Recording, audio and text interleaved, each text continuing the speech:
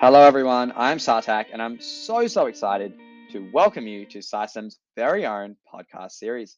Thank you so much for being here, for joining us. I'm very keen to finally get underway. For most of you who have decided to listen in, I'd imagine you might be interested in psychiatry, mental health. Maybe you're just bored, sleepy, and want a new podcast to listen to. Whatever it is, we'll take it. We're very grateful you're here and hopefully it'll be a worthy listen wherever you guys are. To give you guys a bit of context, SciSim is the Psychiatry Society of Monash here in Melbourne. And part of our mission is centered around increasing psychiatry exposure and awareness. And I guess what comes with this is providing a platform for students to engage with these topics within these areas. So, out of this mission came the idea for a podcast, a way where we can reach out to people and start taking these steps towards advocacy. Our objective behind each and every episode is to have an authentic and a productive conversation with practicing psychiatrists. We're going to be unpacking just what a day in the life of a psychiatrist looks like, some tips and tricks on entering the training program here in Australia, and also explore some super pertinent issues amongst mental health and within psychiatry that need to be talked about. For our first series, a series in conversation, we're going to go on an open and an honest journey to chat with some genuinely inspiring psychiatrists who have dedicated their lives to their fields, their passions, and they just have so much to share with us. And we're so grateful to have the opportunity to listen in and to learn. Before we get into all of this, though, I just wanted to briefly touch base and talk about what we're hoping to achieve through this. Oftentimes, when we start a project like this, we try and evaluate success. Did it work? Did it fail? And it's easy to get caught up in various measures of this. But a marker of success for our mission in this, at least for me at the moment, is that everyone listening has something they can take away into their own lives. That can be anything. It can be you find yourself more knowledgeable about an issue. You could be inspired to pursue a particular field or a topic.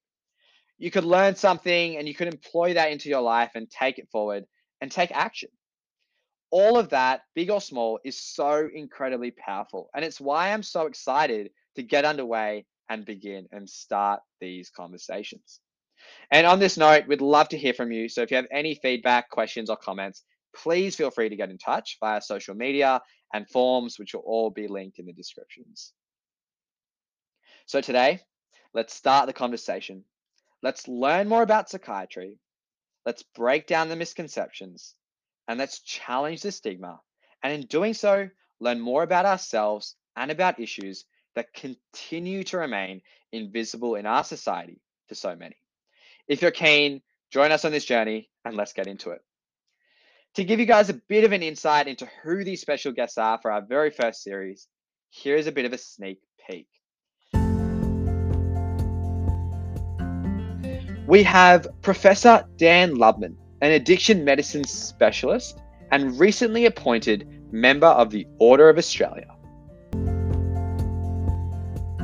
I haven't met a single patient who drinks, uses drugs or gambles who comes to see me who doesn't recognise that what they're doing is creating enormous harm for themselves, be it in impacting on their physical health, their mental health, their social life, their relationships, their job. And so we have this conundrum where people, are engaging in behaviours that are causing all sorts of problems but can't stop.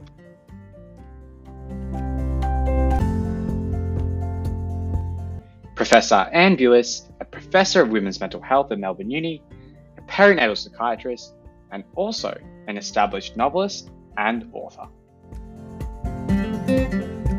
And I started to really rethink what I wanted to do with my career.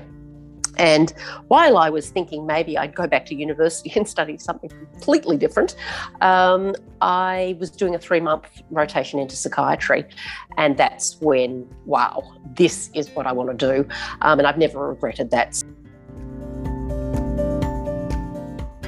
Dr. Danny Sullivan, a forensic psychiatrist and executive director at Forensic Care. So I must say I really loved the patient contact. The patient contact for me was and still remains the heart of what I was interested in. And I found that my main interest was really severe schizophrenia. Really people who have appalling lives that are just completely blighted by mental disorder, for which we don't yet have effective cures. And it's an international problem which has a significant global burden of disease.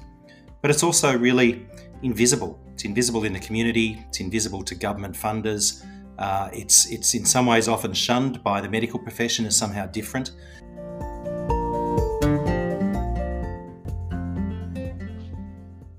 We have Professor Jayashree Kulkarni, the founder and director of the Monash Alfred Psychiatry Research Centre, who is internationally acknowledged as a leader within women's mental health. I think if you're absolutely in medicine, if you do the research, that gives you the credibility that you're not just talking off the top of your head. You actually have evidence and data behind you to talk about these things. So that's one thing. But then also to be able to communicate your passion to people is really important, because if you're really dedicated to something that you can see will make a difference to patient care, you'll be able to bring people along with you.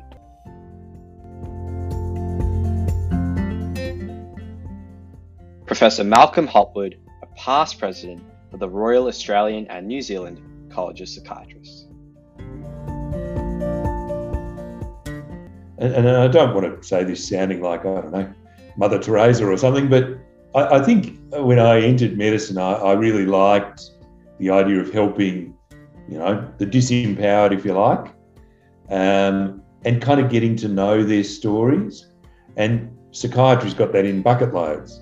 And in particular in psychiatry, we're still given the real privilege of getting to know people's stories.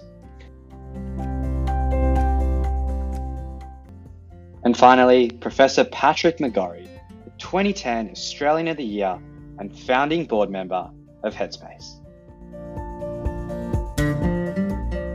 An incidence-based approach, focusing on the first emerging signs of mental ill health. That's where the focus had to be. And that meant you had to create systems of care and cultures of care that appeal to and engage young people.